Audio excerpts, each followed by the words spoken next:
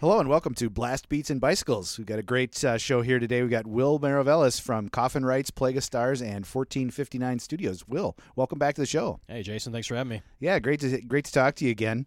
You've had a lot of shows coming up of late. In the last few weeks, you've had a number of shows. The last few months, really, you guys have been playing quite a bit, both Coffin Wrights and Plague. Yeah, it's been really fun and a little weird to get back out there for sure. We're trying to do it in a safe way, where we all did the jab thing and made sure we're good and wear masks at shows when we're not playing and that whole thing. And we try and be smart about it, but you can't live in a hole forever. You gotta venture out and do your thing. And we love music and we love playing for people, so you just get back on the horse and do your best. I was gonna say, does it feel like you sort of get back on the bike? Yeah, I mean it's a great reference for this show. Definitely, it's it definitely felt that way. It's the first couple shows we're like, oh, this is weird, and now that we're kind of back into it, we're like going, oh, it's just us in masks. It's fine. Yeah, feels like a family reunion. That's awesome. And how have the venues responded to the whole thing?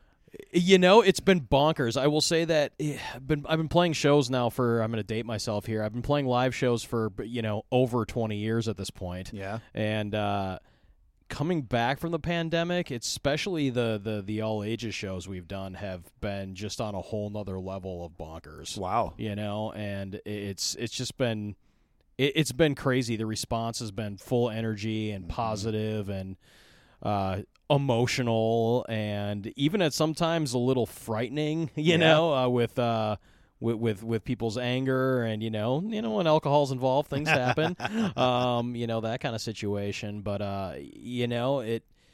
it feels like it did before in many ways and feels completely new in other ways. Yeah. So it's an interesting dynamic, but we're navigating it and we're having fun. That's great. Yeah. I mean, I can say from my own experience, I haven't gone to see Judas Priest at the Armory.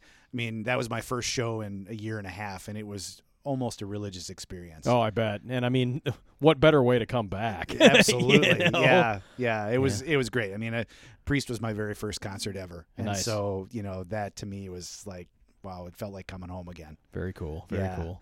And so you just played on Thursday with the annual Krampus show, the Impaler show. Talk about that a little bit. Good old Krampusnacht. Yeah, it's a good time. So yeah, we were Plague of Stars, my gothic doom blackened whatever the heck we are band was playing. And, all the above. Yeah, I'm like, I don't even know what to call that band. We're a metal band. Okay, cool. Yeah, there we go.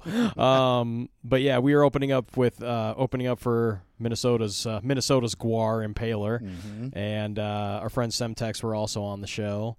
Just a really great time, and oddly enough, it was my first time ever playing at First Avenue. No kidding. Yeah, and all the years I've been playing shows, I've never played 7th Street or First Avenue, so that was a big bucket list, cross it off the list thing for me personally, but everybody else in my band was like, oh yeah, I've played here, and Melissa and Frodo have both played the main stage and all that kind of thing. Like, oh, it's just another show, and I'm like, no, it's not. This is amazing. This is a big deal. Yeah, it was a really, really cool show, and you get there, and I've seen tons of shows at 7th Street. I've obviously gone to probably hundreds of shows in both of the 7th Street and the First Ave so many times now, and I'm just kind of sitting here going like, man, the stage feels bigger than it looks when you're actually on it, So that was kind of cool, but, then Impaler gets on there with all their gear and all their shenanigans, and you go, oh, that stage is actually pretty small. Never mind.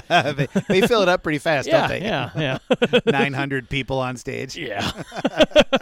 Yeah, it's a good time. And how was the crowd? Was the crowd pretty fun? It was awesome. Yeah, they actually did crossover between the Impaler and the Gwar show, which for people who aren't familiar with the crossover thing is, back in the early 2000s, they would regularly have locals playing in the entry. At the time, there were national bands going on, and you'd pay $1 or $2 to basically go into the entry and watch bands between the national bands. And I discovered a lot of my favorite local bands that way. And go, oh, this band's great, or smaller bands, not just necessarily local bands. There would be smaller nationals as well. And they hadn't done a crossover for a show. It seems like forever. Yeah, and I actually asked the staff, and nobody could give me a definitive answer, but all of them said it had been at least 6-7 years. Wow. Since they did it. And so it was a little bit of a a little bit of an experiment for First Avenue because they haven't Yeah. done it in such a long time, and they said, well, Gwar and Impaler kind of makes sense Totally. because Gwar and Napalm Death were in the main room, and I mean, I think it went really well. I mean, that did not feel like a Thursday night show. I will That's say that. great. Yeah, it definitely felt like a a pretty ruckus Saturday night. Actually, That's awesome. yeah, it was a good time. Yeah. And like many bands, you guys put out a couple of COVID era covers. Yeah, Did a bunch of fun stuff. But in particular, you put out a couple tunes around the George Floyd murder. we did. Yeah, Coffin Wrights, my other band. We. I'm not going to apologize for how I feel or anything like that. I don't think doing a Dead Kennedys cover of Nazi Punk's "F Off" is a political statement. I think it's pretty safe to say that Nazis need to F off. There was a war about it. A lot of people died. Yep. It was not a shining example of morality in the history of in the history of human beings. Right. I think we can all agree that, we had a war over this. A decision was made, and the decision was that type of thinking and that type of motivation was wrong and shouldn't be allowed to exist. So the fact that people were, people took that as a political statement, I kind of laughed at. Yeah. I'm like, it's not really a political statement to tell Nazis to, Right. we don't really want you around. And then we also did a Sepultura cover of Refuse Resist, which we also stand behind 100%. Mm-hmm. And you can take that as you wish. It's like, to me, institutions are always a bad thing because institutions garner power, and power comes from stepping on people who don't have power or taking power away from those, from the individual and turning it into the powers of the institution. So you can say Refuse Resist, and that cover was about us being, against police or whatever you want, but I think ultimately that song is being against institutions, and that would be being against government, that would be being against religious institutions, anything that's quote-unquote the societal political control mechanism, whatever you want to say. Power for power's sake. Very much, and unfortunately somebody had to get murdered, and yes, murdered is the right word because that police officer was convicted. That's right. So he was a murderer, and he is a convicted murderer, and I will stand behind that statement 100%. Yeah. So. What's been the fan reaction to those tunes? It's been very positive. Good. It's been very positive. It's like I don't necessarily view Facebook likes or Instagram follows as a barometer of like how good a band is doing or how much a fan base reacts to you, but I don't think that there was any negativity or any backlash from it at all. Like I said, I don't really think these things are political statements. Mm-hmm. I think it's just a sense of what we feel is right and wrong. Yeah.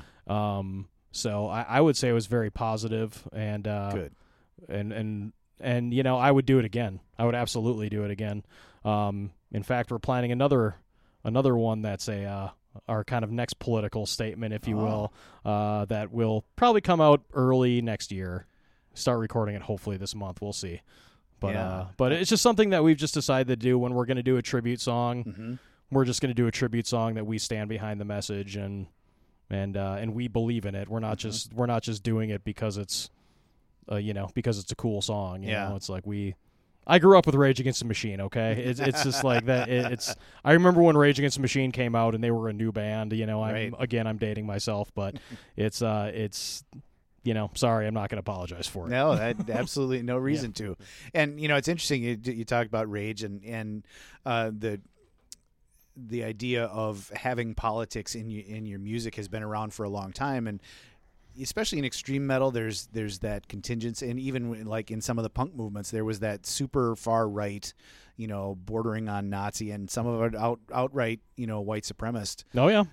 How does a band like yours address that and deal with that in the scene? Like how does the scene cope with that and try and move it off to the side? It's a really tough question because it's like there's this idea of this idea of like social activism being online and things like that, and then there's this idea of bands trying to stay out of politics, like that whole idea of like there's so many. It's almost like a buzzword to almost say like, hey, just shut up and play your guitar. Right. There's that kind of thing. It's to me as if music doesn't have a message, then what are you doing? And like even if I disagree with that message, music still needs to have some kind of genuine thought process behind what you're creating. You have to be able to stand behind what you're creating. I don't necessarily view either of my bands as political bands per se, but we definitely have things that we write about that one could argue are political statements. Yeah. So I think if people have listened to Metallica for 50 years or listened to Judas Priest for 50 years or, listened to Megadeth for, Metallica's only around 40 years, sorry, but, Megadeth for 40 years or Anthrax, any of these bands that have been around for a long time, they all have some sort of message. And, it's some of it's leaning more left and some of it's leaning more right. And then you have there's a whole genre of metal. It's like there's hate metal. It's a thing. And I'm not going to mention bands or labels because I'm not going to promote it. Right. But it exists and it's out there and it's disgusting. Yeah. But it's one of those things where if we see things that we don't feel are right going on, and somebody doesn't feel safe at our show, then we're going to address it. Yeah. And that could be anything to do with personal behavior between somebody who's maybe potentially a sexual predator. We don't really want those folks at our shows, and we don't want to play with people and bands that have been, accused of those things. And it's not to say that allegations are what they are. Everybody deserves to know that allegations are an allegation for a reason. They hasn't necessarily been proven. Right. But we tend to believe the victim has nothing to gain. Yeah. So, and from there, and we've definitely had people who have some beliefs and some fascist type language they've used online, and we have asked them to leave our shows, and good. And we intend to continue to do that, and hope that other people will just say, hey, it's okay if you disagree with me politically. That is okay. It's it's like, okay, how much money goes to the road system? That's a political question. Right. It's interfering with people's personal rights or whether they deserve to, have a different skin color or love somebody different than you do or live a life that's different than you do. It's like that's a different thing. That's a different thing. And, I think that's one of the things that draws so many people to metal is the inclusiveness. I mean, the sort of safe space that it creates for everybody of all persuasions, all backgrounds to come together around heavy music. Absolutely. And I think that, and I tell people, like, I grew up in the middle of nowhere, Wisconsin, and I will tell you that the first person of color I ever met was at a metal show. Yeah. The first trans person I ever met was at a metal show. No kidding. So it's the first gay person I ever met was not at a metal show per se, but I've met many of my LGBTQ friends at metal shows and that kind of thing. So it needs to be an invitation for everybody, and you know what? There needs to be a dialogue too. Yeah. It's way too easy to jump behind a keyboard and just go at whatever right, whatever topic that the powers that be are trying to distract you from this week. Everybody, it's so they can continue to do what they've always done behind the curtains. It's we need to stop arguing about politics and start going, this is right and this is wrong. Yep. It's a different discussion. I think couldn't agree more. And it's interesting to see, you talked about that conversation. One of the things that I've noticed over the last decade or so in heavy music is bands really connecting with their audiences in a more integral, direct way, especially on the local scene. I mean, just talk a little bit about how you connect with your fans, either for Plague or Coffin Rites. Oh, It's been difficult the last year and a half, Yeah. for sure. Definitely. Almost over 2 years now. It's been a different. It's been a different way of approaching and making sure that we stay in contact with our friends and our fans and our families. Even it's social media. Social media is a necessary evil in many ways. I don't necessarily love social media. I think that social media is anything but social when used incorrectly. Yep. I've kind of made a rule with my own personal space on Facebook and and Instagram and all that kind of thing. Is I made a rule a long time ago. I only talk about my bands and my studio and shows I'm playing. And if I'm about to make a negative comment, I walk away and go, do I still want to make a negative comment? The answer is usually no. Yep. Because it really doesn't add anything. You're basically just. I could walk out in my parking lot of this building right now and shout some political thing, and it wouldn't change anything. It's basically the same thing on social media. Yeah, definitely. It's just not going to change anything. Yep. So and it doesn't mean that it isn't a vehicle for change or isn't a vehicle for activism. That's not what I'm saying at all. But to me, I use it as a vehicle to connect with my friends and my family and my social circles about music, because music is what I love and what's important to me. Not just because I play in bands, but because I enjoy everything that the music community has to offer. Shows, art, camaraderie, events. There's a lot more that happens because of the music community other than just going to see my friends' bands play. Definitely. And I think anybody who is a musician or likes going to music shows would feel that way. It's the majority of my lifelong friends I've met because of music. Yeah.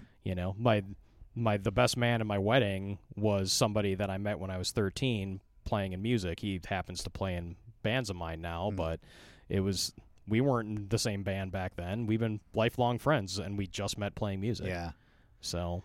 And it seems like more and more social media is a necessary evil for bands. It is. Because it's the way everybody, gathers information. It is.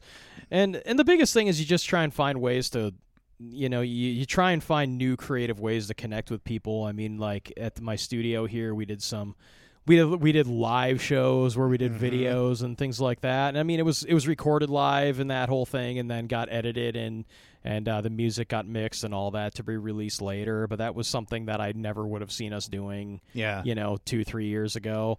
Doing covers on a regular basis, doing just digital singles on a regular basis. That's something I wouldn't have seen us doing a couple of years ago. Doing album I went on my YouTube page for the studio and did a listening party for for Coffin Wright's new album, and talked with people as they were listening to the new record and that kind of thing. I wouldn't see myself doing that a couple of years ago. Right. You just got to find yourself trying new creative things. And well, especially when you can't be out in front of people on stage, I mean, it was so many people didn't have that outlet that they normally would have had. Yeah. And, especially as a creator, I mean, you got to scratch that itch somehow, right? Right. And I mean, I paid for digital tickets to see bands. I never thought I would have ever done that. Yeah. And just went, oh, cool. I like the band Zao a lot. And, they did a live, a concert stream, and I'm like, yeah, I'll pay the $10 for that ticket. That's cool. Yeah, absolutely. And find different ways and different experiences that bands can, you can be a part of the community without necessarily like seeing people live. Yeah. I'm happy live shows are back. I definitely miss that. But it's new and it's different, and you just have to figure out how to be creative in a new environment. And if there's anything that I think it's too early to say this, but I hope that what COVID did is really kind of made people appreciate art.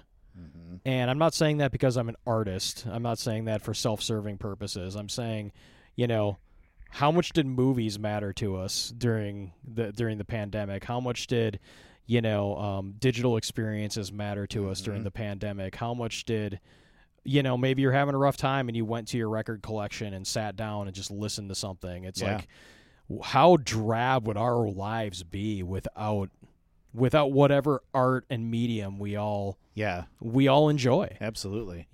So it's been a crazy ride, and I think it's going to continue to be a crazy ride. And I hope that people continue to adapt And I really hope that this experience makes people really appreciate those live experiences again, instead of the whole.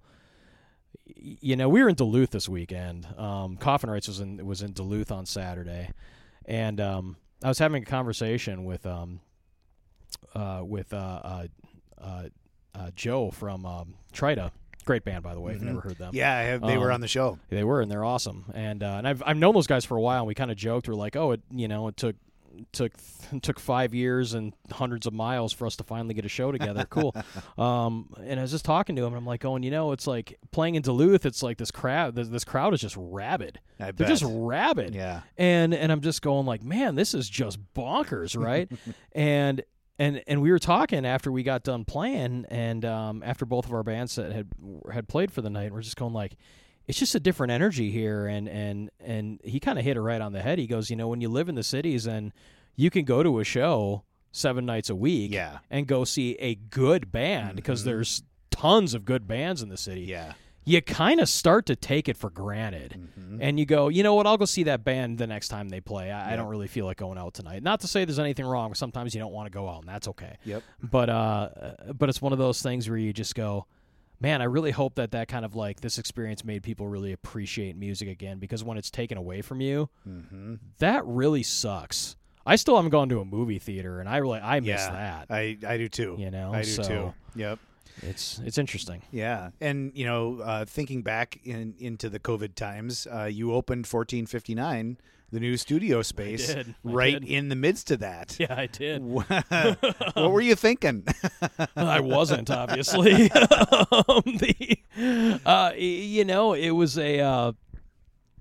It was an interesting experience, because I had been at my previous location for 1459 in the good old North Minneapolis. Rest in peace, Broadway Pizza. I loved you so much. I will miss you. But I had that studio, that location for, oh man, it was going on 12 years. Wow. It was open for a while, and I had that location. I've been looking for a new location for a while, either to buy a building or to rent a new space or whatever it had to be, and it just kind of was where I'm at now. Just kind of was the right situation, right time, right move financially, all those things. Made the agreement, had everything all set, and then of course this pandemic hit, and we're in the middle of construction, and everyone's kind of going, what if, and the riding wasn't far from here either, right. And it was a crazy time, and we're kind of going, what do we do? And we definitely had some moments of fear for sure, but we just kind of pushed through, and we opened up in June of 20, and the building's been full. And that just says something to me about the because we have 23 rehearsal spaces plus my recording studio in this building. So the building has been full the whole time. I've got 30-plus bands creating in this building, 80 musicians creating in this building, 80-plus actually. Plus I'm recording bands regularly. That's great. Last year was... I don't remember what the number was, but I want to say there was at least 30 projects through the doors. I'd have to go back and count. Wow. But I'm just going, that's an insane amount of work. Yeah. In that time, and I was wearing masks the whole time, and it was crazy. It was a weird time, but it's we are still creating, we are still moving forward, because all of us were just going, at some point music is going to be a live thing again. And it is. Slowly but surely. So obviously things have been going well. What are some of the things that you've had come through the studio? I mean, talk a little bit about some of the projects that you've done. You talked a little bit about some of those live shows. What else has been happening in the studio? Oh man, I'm gonna forget so many projects. There's been so much. So it's I did Impaler's latest record. That's fresh on my brain because we just played with them. I did Semtech's latest record. That's fresh on my brain because I just played with them. We did my own band Coffin Rights record in that time. Of course, that's a shameless plug. We've done a bunch of the live shows that we're talking about. I did a record for a band from Eau Claire called Dead Soul Symphony. Did their EP. I am in the middle of a bunch of stuff still right now. Volsana Saga's album is done. That's going to be great. That is, I'm not sure if that's off the press yet or will be shortly. Fun. I mean, I did, I've done some stuff with Witch Den since then. I mean, God, there's just so many projects. I'd have to like pull up my list and actually like, oh yeah, I did that. Oh yeah, I did that. I'm like scrolling with my fake phone in my hand right now. Well, the framed CDs are covering all of the walls around. Yeah, and I've got a pile of them sitting on my bookshelf over there that still need to get hung up. You know, it just was crazy. It's been a crazy ride, but I love this room. I love this room, and my old studio was great, and I'm definitely not knocking it, but it was a converted office space. That's what it was, and I fully admit that. This new location is just so much stronger and more what I kind of always wanted, because this was a pole barn when we got in here. You know, the rooms got built the way I asked them to, and you know, the angles of all the rooms got put in the way that I wanted to. I designed the reflection and filter walls the way that I wanted to. I designed the ISO booth the way that I wanted to. You know, so it was really nice to finally kind of have a blank slate and go, I can do whatever I want. Yeah. And be able to financially pursue it.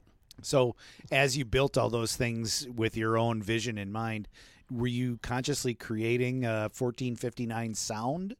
Or is there something about the way you put it together that you really wanted to reflect what the studio is about?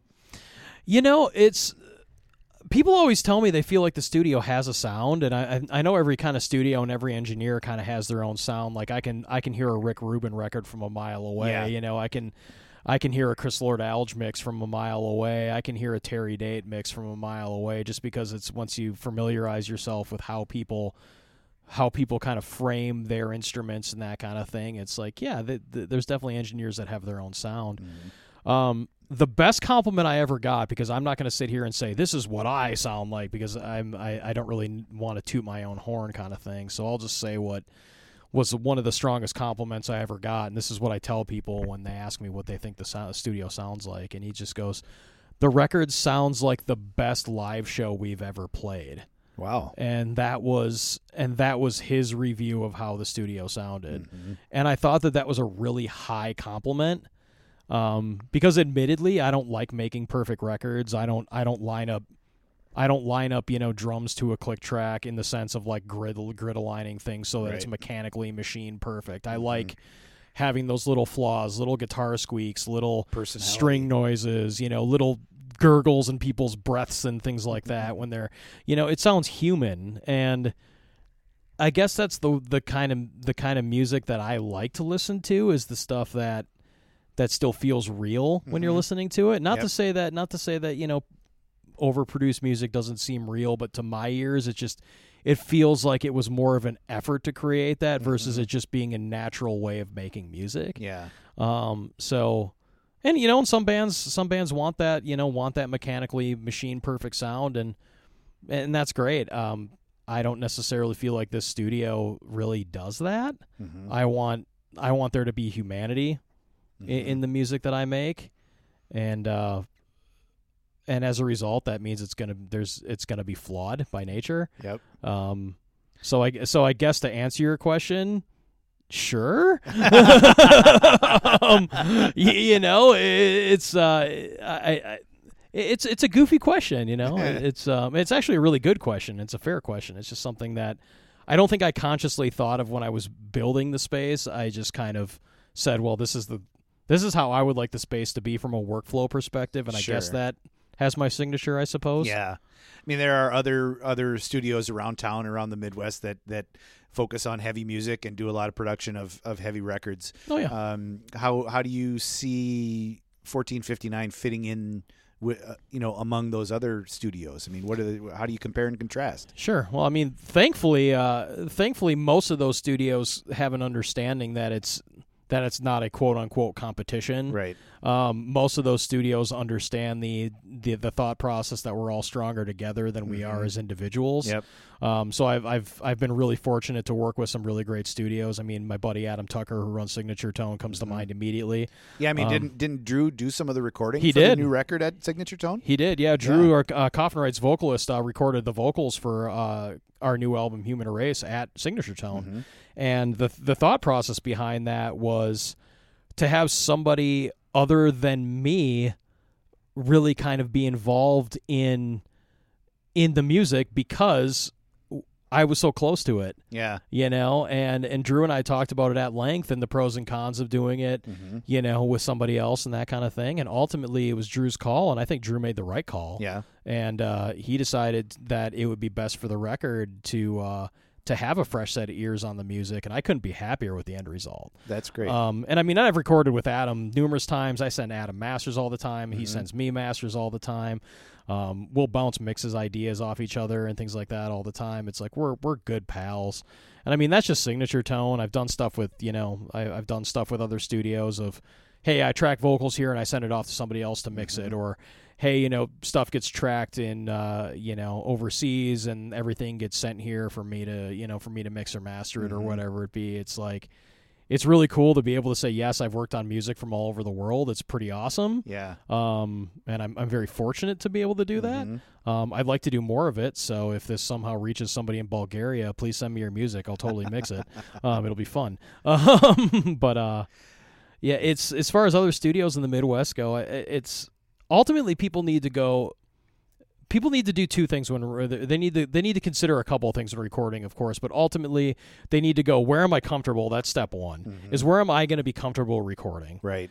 Step two is, let's be honest, it's financial. Sure. You have to decide what you can afford and what's going to give you the best result for your dollar. I think anybody who would argue otherwise is just lying to themselves. Right. And then the other one is location. I'm not going to have a band from Florida drive to Minnesota to record. It's just not going to happen. Right. There's at least 100 studios on the way. I'm sure they're going to. Let's just be frank. I'm not. This isn't this isn't like a Rick Rubin studio or something like that. This isn't like Scott Burns studio or something like that. If I had the chance to go down and record with Scott Burns, I would absolutely do it. But financially, that's not really in the cards, right? Yeah. Do you? So I'm curious. You talked about recording the stuff that you did for Coffin here and Plague here, and do you approach personally recording and songwriting for those bands in your space differently than somebody who's on more of a fixed budget? I mean, do you take advantage of owning the studio? Oh, of course I do. Play around, do more stuff. Of course I do. I'd be a liar if I said otherwise. I will tell people all the time that if I was actually charging bands the time that I took on my own band's project, it would be a different thing. Yep. It's nice to be able to, when you have your own bands, to have a creative space and you can kind of go, all right, cool, let's just do this because that would be a cool thing to do, or we should try this, and like, oh, that'll be a cool thing to try, and that whole thing. We have that ability and we have that freedom, which is really great. But that's also a double-edged sword because at some point you have to sit down and go, wait, enough is enough. It's time for this to be done. Yeah. And there was a lot of things that we did with the Coffin album just to try it and go like, this is stupid. It's like this is not adding to the song at all. It's just like, it's adding layers for the sake of adding layers just because we're trying to make this studio. No. Yep. So there's a lot of things that we went, no, we're not going to put that on the record just because it started to feel like too much. Yeah. So yes, we absolutely take advantage of that. I mean, Plague plays the tracks, which obviously those tracks get bounced out of the studio here for us to go play with them live and have the actual instrumentation live and that whole thing. So yeah, absolutely. I totally take advantage of that. And I continue to plan to take advantage of that. And I'm not going to apologize for it. It's really great to be able to make records regularly on my own dime, So when you work with a band that doesn't have that luxury, how do you work with them to try and make sure that they maximize your time with them? I tell people all the time that I'm going, if you need a break, tell me, because otherwise I'm just going to keep working you. It's like it's really funny when you work with a band, this is the second time, like I'll use Semtex as an example. So I've worked with Semtex now twice. This is their second record. And the first time I'm recording Mike Curran, their drummer, who's a wonderful human being, he's just sitting there going like, plays one song. I think he was on his 8th or 9th take of the song, and I'm going like, all right, man, we got enough. And he goes, nah, I got to keep going. I'm like, nah, man, I'm telling you, you're good. And he just goes, all right, let me hit it again. I'm like, okay, I'll let you hit it again, but I'm telling you right now, man, you don't need it. All right, not cool. recording. Yeah, well, I did record it. I'm like, I'm not that much of a sadist, but I am a sadist though. It's half my. I always tell bands too. I'm like, half the fun of being a recording engineer is you get paid to harass people. It's great. But so he records it again, and like on this record, it was a lot different because he heard the results from the last record, and I'm going, yeah, you know that song you played 15 times? I only used 3 of the takes. He goes, you've got to be kidding me. And I'm like, yeah, I only used 3 of the takes, and this is the result we got. Yeah. And it sounds great. And he's like, yeah. So on this record, he's on take number 4 of a song, and he goes, do I need to do another one, or am I done? And I'm like going, yeah, you got one more, then we'll be good. Okay, cool. Just a little more in that respect, but.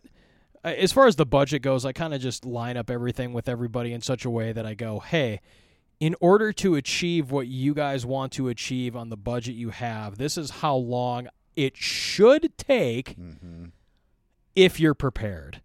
And that's the big thing that, because I don't charge per hour, I charge per project. So I have to put bumpers on things, not only to have myself not get taken advantage of, but also make sure that it kind of scares bands into submission a little bit.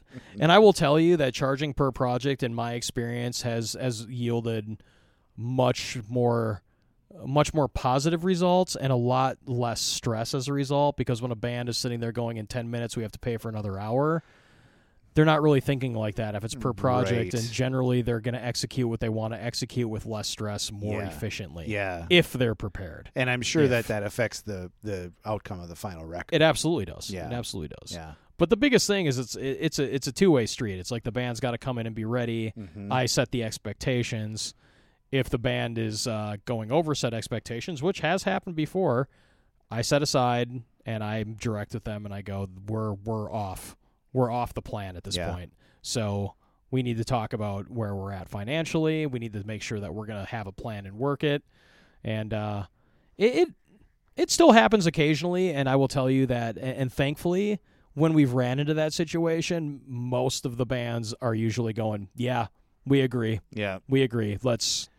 it's a team effort. Let's get through it together. I'm sure they can feel it too. Yep. Yeah, and they're kind of going, yeah, shouldn't probably have taken us this many days to finish these vocals. It's a thing. We'll get it done. And I'm like, oh, look, we're going to talk about it. We're going to be a team. We're going to get through it. Yes, you're going to compensate me. Yes, it's business, all those things.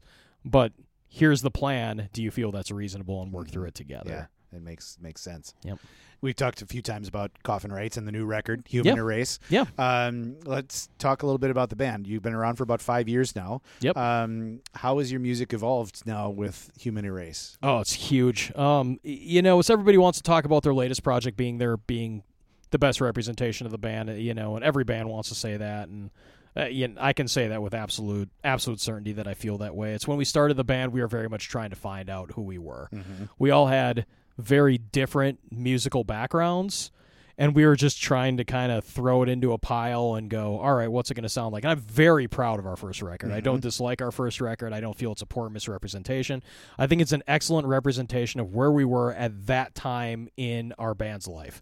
And I'm proud of it. I'm stoked on it. I think it sounds great. I'm proud of those songs. We still perform some of them regularly. I think they're great songs. What was different about this record is we had spent a lot of time together in a van at that point. We had spent a lot of miles together. We kind of knew who each other were a lot more. We knew how to push each other's buttons, but we also know where to draw the line and on how we respect each other and things like that.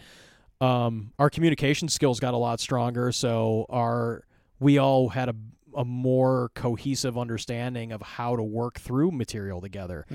I will say openly that the first record kind of felt more like me and Eric, our original guitarist, Eric and my kind of vision for what we thought the band should be, where this record was much more about where the 6 of us, meaning Eric, our original guitarist, and Taylor, our new guitarist, because Eric was involved through the entire process of this record, despite moving to California halfway through. He was involved the whole time, and he was an active part.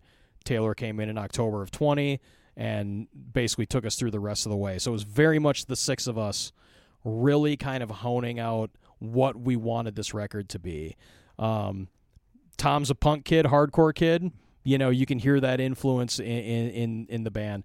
I was always referred to myself as the metal kid in a punk community, so I love punk rock music. I love hardcore music, but I was always playing death metal, and my previous band was very straight death metal, so we've evolved more into some of those aspects of things. I'm also a big thrash fan. Taylor and Eric are gigantic thrash fans. You can hear a lot more of that. Yeah. Drew comes from a black metal background. You can definitely hear that on the new record. And, for the last 2.5 years, it's Tom and Drew and me have all been playing each other different black metal stuff that we like and, kind of getting that influence. Casey comes from more of a metalcore background. And in a lot of, and I don't mean this in a bad way, a lot of that radio rock stuff, a lot of like the 93 X rock and stuff like that. He digs a lot of that stuff. And some of that influence even showed up in some, dare I say, catchy choruses and things like that. So it definitely feels more like our record versus, Eric and my record that everybody else played on. Yeah. Because that's definitely how I feel Human Erase. Human Erase to me feels like it's our record. Nice. And I mean that sincerely, and I think it's a wonderful representation. I think the songs are all super strong. And honestly, I'm a little fearful of what we're going to do next because I'm so proud of the record. I'm going like, where do we go crap. from here? What do we do now? So we'll figure it out. How was it bringing Taylor into the band? I mean, he joined in June? Right? He joined in October of, I think he joined in November of 20 officially. We had tryouts, and we also had tryouts in the middle of a pandemic. That was fun. Good times. Yeah, good times. Honestly, I don't think I've actually ever said this to Taylor, so I hope he actually listens to this and hears this. I think Taylor feels like he's been in the band the whole time without even realizing it. Wow. It's like his personality. I played in bands with Eric on and off for 20 years. Eric and I went to college together. And we were in multiple bands together and things like that. So it's like him and I kind of knew how to work together. Sure. When Taylor came into the band, it felt like we didn't change. That didn't change at all. It was just like this very weird, like, holy crap, he's just the right guy for the band. It's like when we brought him on, we were feeling really good, and now that he's been in the band for over a year at this point, we're sitting here going like, he feels like he's been in the band the whole time. That's crazy. Fantastic. It's crazy. And I mean, he's quite a bit younger than the rest of us, but as I always say, it's like I'm an immature old man and he's a very mature young man. So it seems to work out pretty well. That's great. The record's been out now for what, 5 months? Is that right? September. September 10th. Yeah. Okay. Yeah. So just a couple of months, really. Yeah. What's been the fan reaction? You've had a number of live shows you talked about. Oh, it's the fan reaction's been crazy. Thankfully, we haven't had a bad show yet. That's fun. And people gauge shows in different ways. I don't, I'm not talking about like merch sales or anything. We haven't had a show that didn't feel great. Cool. Since we put this record out, and we played a lot of different stages, different sizes, different rooms, that kind of thing. Some national shows, some, like we played on the floor in Duluth, on Saturday, Fun. and it was a blast. And it's like, hey, there's no stage, and there's a pretty DIY sound system. Go, it's awesome. We haven't had a bad show. The reaction's been great, and people seem to dig stuff. It's like I was at the Impaler show on Thursday night, and I was just hanging out waiting to go to the bathroom, and this dude comes walking by in a Coffin Rights hoodie, and I'm just sitting there going like, all right, cool. That's kind of cool. Never met the guy. Seriously, wow. Never met him. That's great. He came to the show that we played with Agony Reigns for their CD release show, and he came to that show, and he goes, "Yeah, you guys are awesome." And I'm like, so he recognized me to boot, and I'm wearing a mask, and I'm like, "Oh, this is weird." this, I'm like, but cool. It's cool, weird, absolutely, but still a little strange. That's really fun. I mean, there is such a thriving extreme music scene here in town. Oh yeah, and it's got to be energizing for you to be able to connect with that and play in those different venues with so many different great bands around. It's great. I mean, the Midwest has always been a hotbed for good creative music in general, but I mean, metal and heavy music in kind of the 5-state region here is pretty strong. Yeah. So we're just happy to be here, man. I tell you, it's just like we're just having fun. Well, and you've had the opportunity to share the stage with some big acts along the way, and many.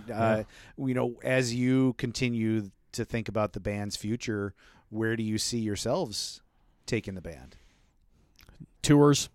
I'd love to get out to the coast. I'd love to do a southern tour.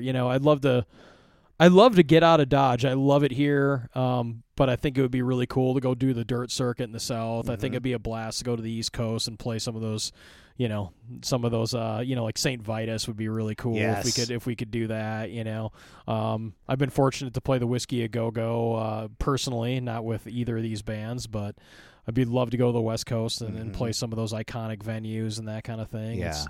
Ultimately, we just kind of want to go anywhere where people will dig our music, and if that's in a barn, we don't care. If that's in a basement, we don't care. If it's at, a legendary club in a legendary city, then awesome. We just want to play music for people that appreciate music, and if they dig the music, then awesome. That's and I mean that. It's just the whole reason that I play music is just for that 45 minutes on stage of like just that energy, and you go, oh. That 3-hour drive was totally worth that like 35 minutes. It was totally fun. You take as much from the crowd as you give to them, I got to believe. Yeah. It's awesome. It's a lot of fun. I want to give the folks a chance to listen to a few of the songs on please the record. The first one I want to play for people is the first song on the new record, Buried in Blood. Ah, yes. Talk a little bit about that song. Buried in Blood. Oh, what a great song that is. So that was Eric's song. And the funny thing is our position in the band has kind of always been Eric would be the riff writer and I would kind of help arrange the songs, or I would write riffs and arrange the songs. I was kind of always the arranger kind of no matter what. And Eric always had just killer strong riffs across like all of our bands. And he sends me Buried in Blood, like literally the demo of Buried in Blood with like fake like demo drums, and he sends it to me. And this is maybe like a year before we started writing the record. I think that may have been like the third song we wrote for the record. Wow. And he sent it to me, and this has never happened in the history of us playing together. He sends it to me, and I'm going, I wouldn't change anything. Leave it exactly the way it is. And anybody who knows me and the control freak that I am, they would laugh at that statement. But that was literally the whole thing. Is I go, I wouldn't change anything. I leave it exactly the way it was. So the way that it's arranged now was the first way that Eric showed it to me. Other than having real human beings, real drums and that kind of thing, and all that kind of thing. But yeah, it's very much Eric's song, and I think it's really crazy not having him like officially in the band anymore to like sit here and go like, yeah, that might be my favorite song on the record. Yeah, wow. And it's a great way to start the record because it's fast. It gets into gear very quickly. Yep. Yeah. All right, well let's drop the needle on it. This is Buried in Blood by Coffin Rights. Yeah.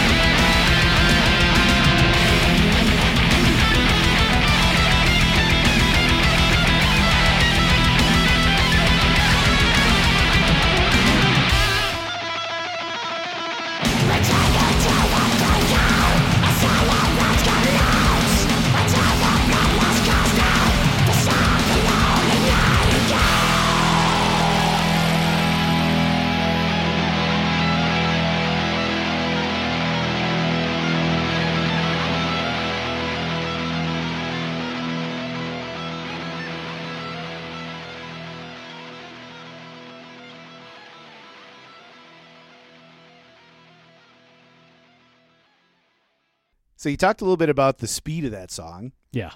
It just blasts right out of the gate, which Yeah. is a perfect way to start the record.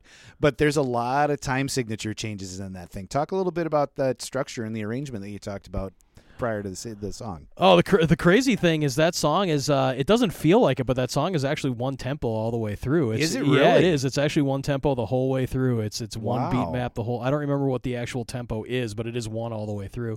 But it doesn't feel like that when you No, listen not to at it because all. of the dynamic shifting that's going on. Yeah. And a lot of that is the drums and the final the kind of final arrangement that Mm-hmm. Tom brought to it. Yep. That was really cool because I think that song really gave Tom an opportunity to really shine. I will say that the guitar arrangement and the skeleton was really strong out of the gate, and then when you add in all of the other elements, that low end from Casey's bass and the crazy drumming that Tom's doing, and Drew's just wonderful vocal lines, it's crazy, but it moves. It's a solid 4.5 minutes. It's a good time. Yeah. Yeah. One of the things too that struck me is there's some counterpoints in the song, right? There's you guys plodding along in the background and Taylor just shredding insanely fast over the top. Yeah. And then there's a couple of stanzas where Drew is really dropping some vocals, but it's completely, I mean, it's not completely opposite of what's going on behind him, but yet it feels like there's a real counterpoint. Yeah, there's a lot of guitar. There's a lot of guitar in that song. Like if you really drill down into the layers, if we're talking about lovely studio ear candy stuff, there's a lot going on in that song. There was there's a lot of really strong ideas and trying to recreate it live. It's been really interesting to go, okay, well, how are we going to do this part here and how are we going to do this part? Because it was written on a 7-string, and after all these years, I refuse to still play a 7-string. Taylor, That's old school. Yeah. It's honestly, I've tried. I've owned lots of 7-strings. I'm not dissuading anybody and go 7-strings. I'm an old dog, and I can't be taught new tricks. I take the carcass method of going just tune a 6-string down and go. And play a guitar as God intended, right? Yeah. Well, we're definitely not doing that. But the funny thing is, there's a pretty integral part that's happening on that guitar, and because of the way that tuning and structure works, it needs to be played on a 7-string because of you can't play it. You just can't play it structurally any other way, And the funny thing is we're going, how are we going to recreate that? And how are we going to recreate that? And I had a 7-string for a while, and I'm going, man, it seems so silly to play 7-string for one song. Right. So I found this wonderful little pedal that did what I needed it to do so that I can just jump it up an octave for that one part so that Taylor can play the solo and he doesn't come out of the solo to go into this riff that, is really high, way farther on the neck. And I'm going okay, cool, I'm going to use this pedal and trick everybody that I'm using a 7-string for 30 seconds in the song. Pay no attention to my left hand right now. It's just it's look over here, people. But it's like that wonderful, that wonderful, that wonderful trickery that you can come up with to recreate something live is pretty cool. Absolutely. But yeah, it was the arrangement was so strong. It feels like it's jumping a lot, and it's actually not. It's one tempo the whole way through. Another one of my favorite songs on the record is "Killing Time and Space." Oh, thank you. That is if Eric's best song on the album is "Buried in Blood," I think "Killing Time and Space" is my best one. I love that song. That was the last one we wrote together as a. No, we wrote that when we were all in isolation, so we were all writing songs back and forth at that point. But I really feel like it's a band song because we arranged it, meaning the five of us arranged that song a bunch of different ways while we were actually not practicing. Interesting. So Tom was, and I'm it's all coming back to me now. I remember Tom actually sending us drum videos of him playing the song at his house. And going, okay, cool. So if I do this on the guitar to match what Tom's doing there. So yeah, that was really interesting. We got together and played it for the first time. It was 3 or 4 weeks before we were actually going to start recording. So we had barely played that song live. Well, I mean, we never played it live until the record was out. Even with each other. But with each other, we played it maybe 5 or 6 times before recording it. Wow. So, but yeah, I love that song, and Taylor's solo on that was actually part of his tryouts. There's a little secret. No kidding. Yeah. So there was a couple people that we were kind of looking back and forth on, and going like, okay, let's just have them like just write a solo for this part, because there's this like minute and a half solo section, and Drew's like, we should do a solo there, and I'm going, oh man, I am not that good, dude. No way. And he goes, nope. Get Goodwill, we're doing a solo, and I'm going like, well, I'm going to pawn this off on the next guy then, no problem. So there's guys for that sort of thing. Yeah, it's like, I have a way around this. Hey, Taylor, this is going to be part of your tryout, and he like made this just ripping solo that he just sent to us on an iPhone of him playing, because the track was recorded by that point, and he just sent a ripping solo, and he said, yeah, is this good for a tryout? And all of us looked at each other and went, like, yep. It's just like looked at each other and went, this guy is amazing. Yeah. And yeah, so that solo in the middle of the song is just Taylor, and just rips it. And that's what the solo ended up being recorded on the album too, was that one. So that's fantastic. Yep. Well, let's drop it. This is Killing Time and Space by Coffin Rights.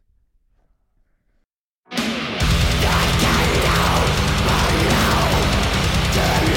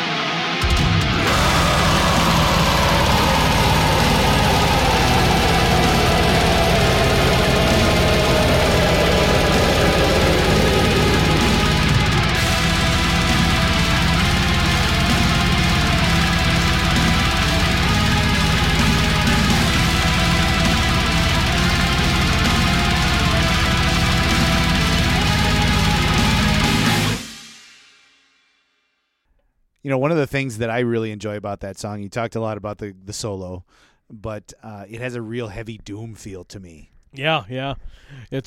We wrote some slow stuff. Yeah. I really dig that. It's a real change from the rest of the record. I mean, there's so much, especially coming into that song, which is early in the order. Yeah. And it's, you just come right at it, and then you drop down into that doom vibe, and it's really an interesting.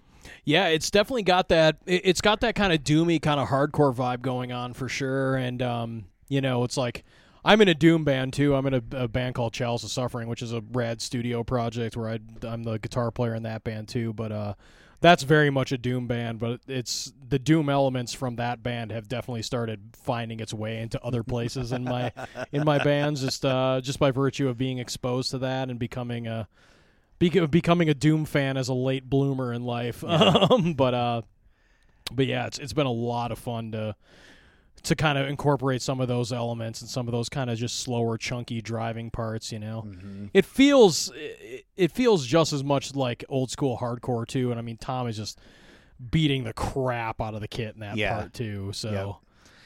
Yep. It's interesting, it makes me think back to a comment you made earlier about this being sort of a full band record. Yeah. And all of your influences coming to play within the songs, across the whole record. How do you manage all of that influence and make it come out whole?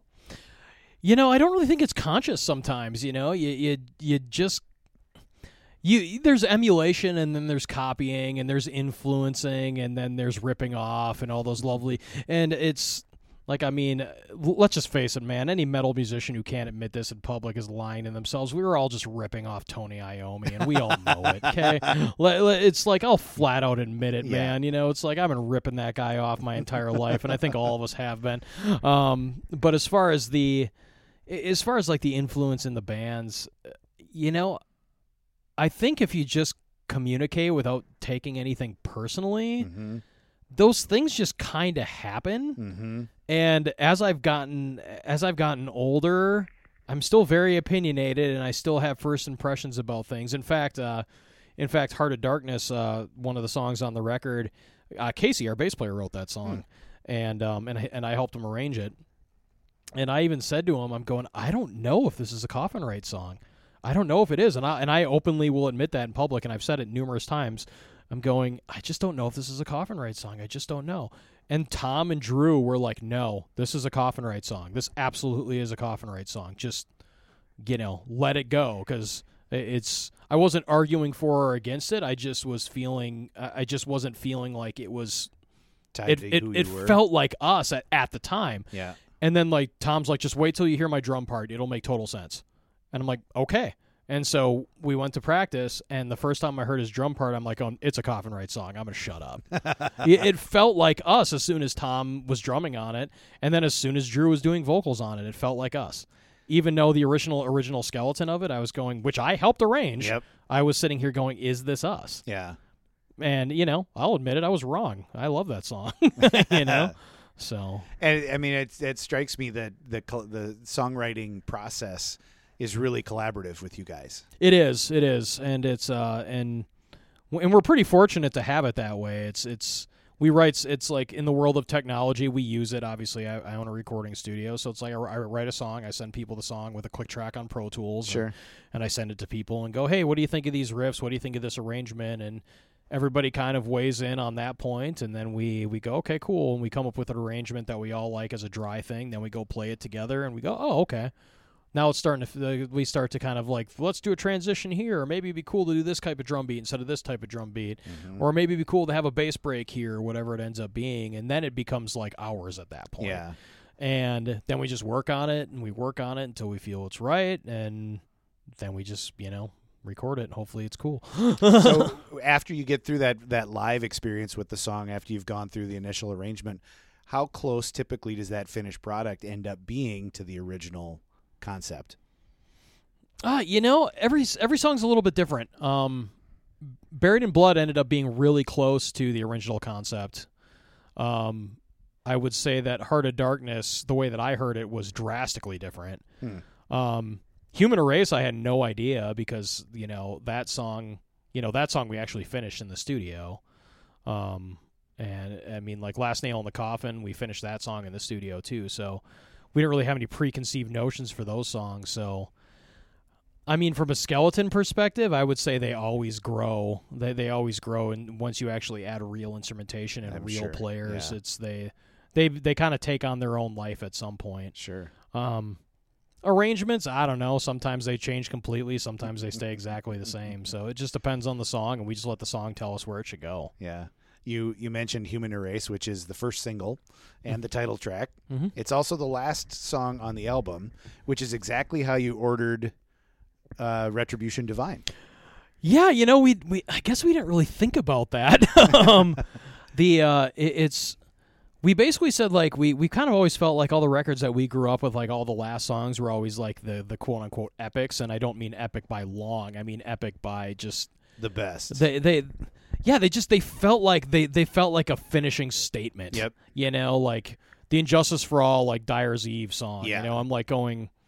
It's Metallica's a band that's always had really strong like ending tracks for that reason, But Human Erase was that's a song that I've had kind of kicking around for a couple of years because I always kind of went, this feels like it's too heavy for Plague of Stars and feels like it's not heavy enough for Coffin Rites. So I've had some of those riffs kicking around for a while, but never really finished it. And then literally we're sitting here going, man, we need one more song for the record. And I had a bunch of riff ideas, and I sent them over to Drew, and he ended up picking like these riffs. And he goes like, I think these riffs are really strong, and they're really different than everything else on the album. So it'd be kind of cool to pursue that and see where it goes. And so I came in here into my studio, and we're sitting at 1459 Studios right now. We came into my studio here, and literally just I sat down with the guitar, and an hour and a half later, I had that song done. Wow. And that doesn't happen very often. Yeah. It's usually one of those things where, and I mean, the song's close to 8 minutes too, so it's not short. But it just kind of was a spur of the moment. This is the right time to finish the song. It just felt like the organic time just kind of took over and let it go. And I sent the arrangement to the band, and the band was like, "Okay, cool. Let's do this little thing here, and other than that, let's see where it goes." And the first time I heard drums on that song was in here recording it with Tom. And we ended up really finishing that song in the studio. Like we had not played any of it together before we finished recording it. No kidding. And it was a really, really cool experience. I bet. To just kind of see it come to fruition. We've only played it live a handful of times just simply because of the length of the song. I was going to say, yeah, it's a long song for a show. Yeah, but it's a really strong song, and I would like to play it at more shows. We just typically don't play over 40 minutes, and that would be close to a quarter of our set time. Right. So. You got a lot of other stuff to get to. Yeah, exactly. Yep. As you kind of map out the songs as you're recording them, do you have a plan for the song order on the record in your mind, or does that flow organically as the songs come to life?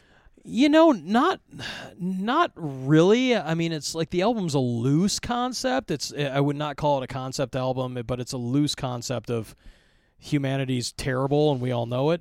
I mean, that's the loose concept of the album, but as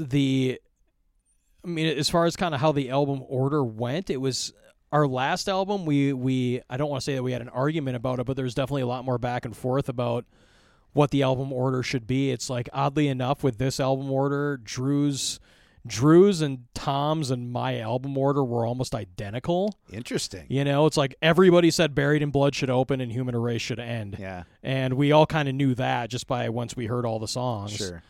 But we kind of went, okay, well, how does the rest of the album flow? And it kind of just felt natural, especially with the two instrumentals and how those were gonna flow. And yeah, I mean, it's not something that we really like. Oh, we're gonna map out an album according, because I think that we try and let the music kind of tell us what it needs versus what we want to try and force the music to have it mean. So it's just kind of, I guess it just kind of happens organically for us. There's great bands out there that write great concept albums. I just don't know if we're one of them. Yeah. Yep. So. Well, let's give people a chance to listen to Human Erase. This is the final track and the title track off the latest Coffin Rites record. Cool.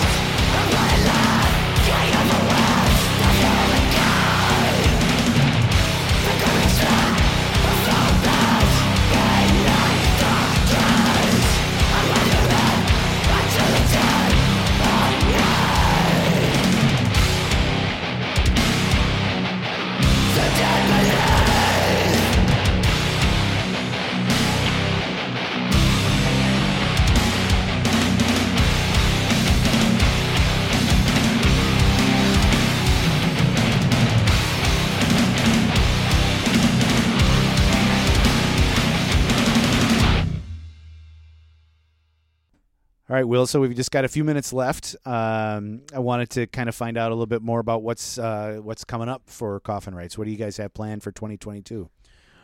Man, we're gonna travel. We're gonna travel a lot. We've got a lot of out of state shows coming up, out of area shows coming up. Gonna try and get out on the road a little bit. Ideally, we want to do a tour of some kind this summer. Mm-hmm. We're gonna see what that means and how that maps out. We're not sure if it's gonna be West Coast or East Coast or South. We're not sure yet. But we do want to go on tour to support the album, if not a couple of tours.